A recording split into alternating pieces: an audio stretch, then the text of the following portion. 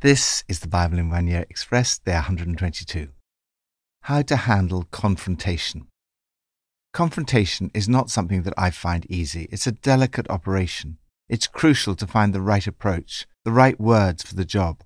Or, to use a golfing analogy, it's like the skill of knowing which club to use.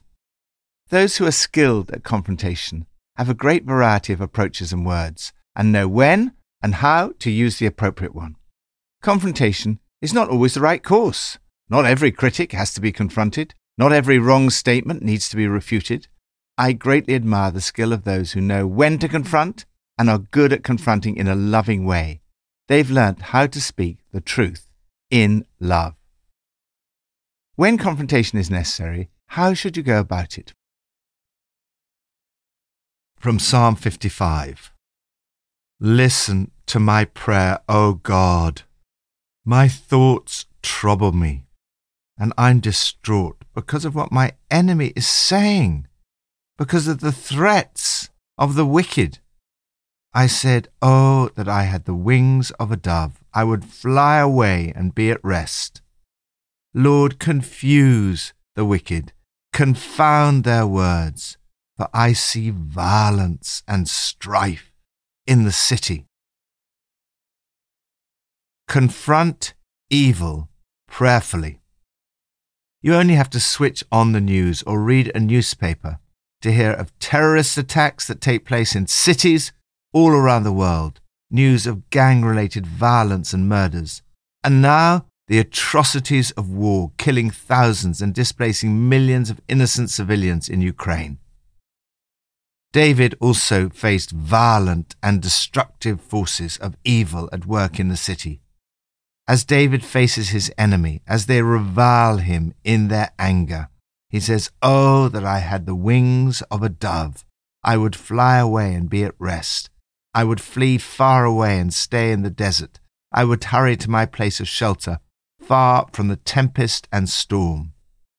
Escapism is a temptation, to shy away from confrontation.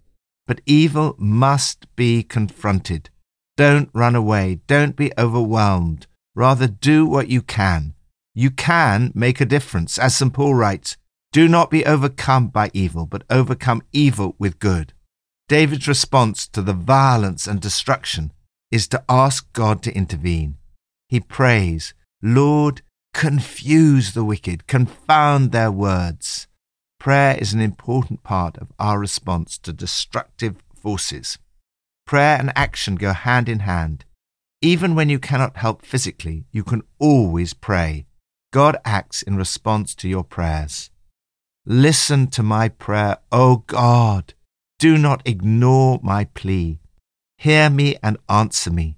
Help me not to be overcome by evil, but to overcome evil with good. New Testament from John chapter 3. Now there was a Pharisee, a man named Nicodemus, who was a member of the Jewish ruling council. He came to Jesus at night and said, Rabbi, we know that you're a teacher who's come from God, for no one can perform the signs you're doing if God were not with him. Jesus replied, very truly I tell you, no one can see the kingdom of God unless they're born again. How can someone be born when they're old? Nicodemus asked. Surely they can't enter a second time into their mother's womb to be born? Jesus answered, very truly I tell you, no one can enter the kingdom of God unless they're born of water and the Spirit. Flesh gives birth to flesh, but the Spirit gives birth to spirit. You should not be surprised at my saying, you must be born again. The wind blows wherever it pleases. You hear its sound, but you can't tell where it comes from or where it's going. So it is with everyone born of the Spirit. Just as Moses lifted up the snake in the wilderness, so the Son of Man must be lifted up, that everyone who believes may have eternal life in him. For God so loved the world that he gave his one and only Son, that whoever believes in him shall not perish but have eternal life. For God did not send his Son into the world to condemn the world, but to save the world through him. Whoever believes in him is not condemned, but whoever does not believe stands condemned already, because they've not believed in the name of God's one and only Son. This is the verdict. Light has come into the world, but people loved darkness instead of light, because their deeds were evil. Everyone who does evil hates the light and will not come into the light for fear that their deeds will be exposed. But whoever lives by the truth comes into the light, so that it may be seen plainly that what they have done has been done in the sight of God. Confront people lovingly. Confronting those in a position of weakness is relatively easy and sometimes cowardly. Confronting those in position of power over us through their job, status, or wealth takes great courage. Jesus was the master at confrontation. He never shied away from it. On the other hand, he never acted out of any motive but love. Nicodemus was a very powerful man, a moral and upright Pharisee and a member of the Jewish ruling council. Jesus was undaunted by his position. He lovingly confronts Nicodemus with the need to be born again, to start anew, leave behind past hurts, habits, and old ways. The message of Jesus is about transformation. Nicodemus needs to be born again of water and the Spirit. The outward washing must be accompanied by the inward dwelling of the Holy Spirit. We do not see God physically now, but we see evidence of God. Like the wind, we cannot see it, but we can see its effect on the trees and the leaves. The invisible, moving the visible. Likewise, Jesus says, you cannot see the Holy Spirit, but you can see the impact on people's lives. The person who takes shape within is formed by something you can't see and touch, the Spirit, and becomes a living spirit. Jesus lovingly challenges Nicodemus about his beliefs. Using the image of the snake in the desert, Jesus predicts that he himself will be lifted up on the cross so that everyone who believes in him may have eternal life. Believes means trusts. Every time we enter a relationship, we take a risk. All relationships require trust. Trust in a dynamic relationship grows and endures. Jesus teaches about God's love. The Greek word used for love in verse 16, agape, appears 44 times in John's Gospel alone. This verse sums up John's Gospel and indeed the whole of the New Testament. God so loved the world that he gave his one and only Son, that whoever believes in him shall not perish, but have eternal life. There is a God, and his love is wide enough to embrace all humankind without distinction or exception. It's not a vague or sentimental love. God's love is of immeasurable intensity, demonstrated by his willingness to sacrifice his only Son for you and me. The world is in such a mess. People often ask, why doesn't God do something? The answer is that he has. He came in the person of his Son Jesus to die on a cross and rise again for you.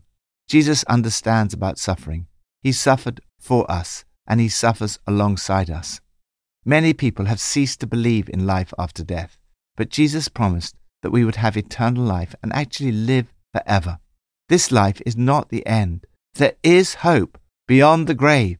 Jesus offers you eternal life. There's a big difference between confrontation and condemnation. Jesus confronted people, but he did not condemn them. Jesus did not come to condemn you, but to save you from condemnation. Like Jesus, you and I need to bring a message not of condemnation, but the good news of salvation. To save means to pull a person out of danger, to liberate, to open the doors of a prison, to heal, to make whole.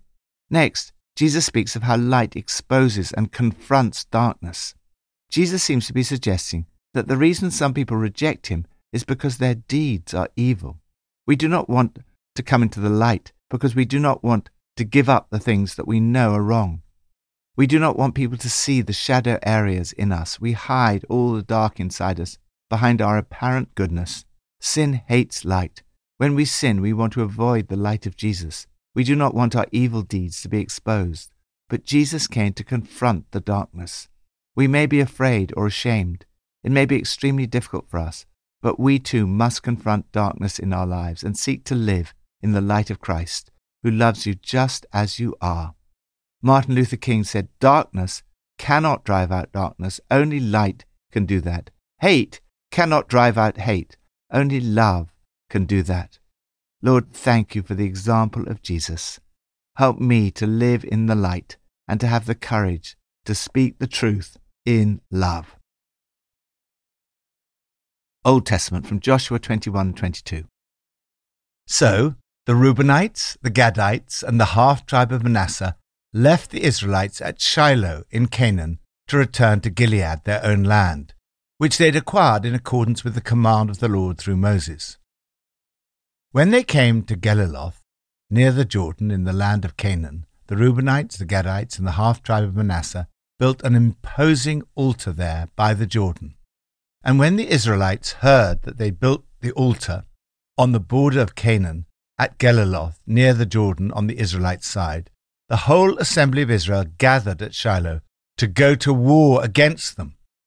When they went to Gilead, to Reuben, Gad, and the half-tribe of Manasseh, they said to them, "The whole assembly of the Lord says, how could you break faith with the God of Israel like this? How could you turn away from the Lord and build yourself an altar in rebellion against him now? If you rebel against the Lord today, tomorrow he will be angry with the whole community of Israel." Then Reuben, Gad, and the half-tribe of Manasseh replied to the heads of the clans of Israel, "No, we did it for fear that someday your descendants might say to ours, 'What do you have to do with the Lord, the God of Israel?' The Lord has made the Jordan a boundary between us and you Reubenites and Gadites. You have no share in the Lord, so your descendants might cause ours to stop fearing the Lord.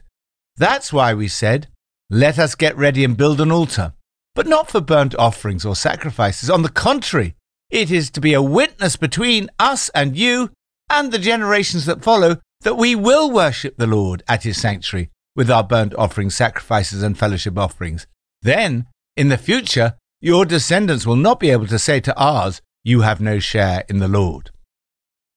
And we said, "If they ever say this to us or to our descendants, we will answer, 'Look at the replica of the Lord's altar, which our ancestors built, not for burnt offerings and sacrifices, but as a witness between us and you.'"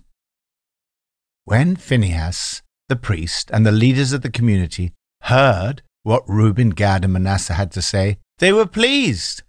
And Phinehas, son of Eleazar the priest, said to Reuben, Gad, and Manasseh, "Today we know that the Lord is with us, because you have not been unfaithful to the Lord in this matter. Now you have rescued the Israelites from the Lord's hand." Confront opposition wisely. Many conflicts could be avoided if people would talk to each other rather than just about each other. As a result of a genuine misunderstanding, the rest of Israel looked at the 2.5 tribes, the Reubenites, the Gadites, and the half-tribe of Manasseh, and thought they were doing the wrong thing and disobeying God. However, instead of going to war straight away, they were wise enough to confront them and challenge them verbally. Once they'd done that, it became clear that their fears were groundless. They were right to want to interfere rather than ignore, because what one part of the body does affects the whole body. They could not simply say, "It's up to them what they do." When the 2.5 tribes were confronted, they gave their explanation. "We did it because we cared." They wanted to ensure their children kept the faith. The explanation was satisfactory. "Now we're convinced that God is present with us, since you haven't been disloyal to God in this matter." This was one of the occasions when it was a good idea to have a meeting. After the meeting, they talked no more about going to war. Be careful not to jump to hasty, adverse conclusions about other Christians and other churches. Do not attack them verbally behind their backs. If necessary, arrange a meeting, confront and hear the explanation. If we do this, much needless division and ill feeling will be avoided. In this case, when they heard the explanation, instead of being skeptical or cynical, they accepted it and praised God. When you make mistakes about people, be generous in admitting your mistakes. It takes a big person to admit that they're wrong. Lord, give me the wisdom to know when it's important to meet, to confront, and to hear explanations. Help us to avoid unnecessary divisions and disunity. Help me to learn the skills of loving confrontation. Pippa adds. In Psalm 55, verse 9 and 10, it says, I see violence and strife in the city. They prowl about, malice and abuse are within it. There is still so much of this in so many cities today. We need to keep praying and working to advance the kingdom of God.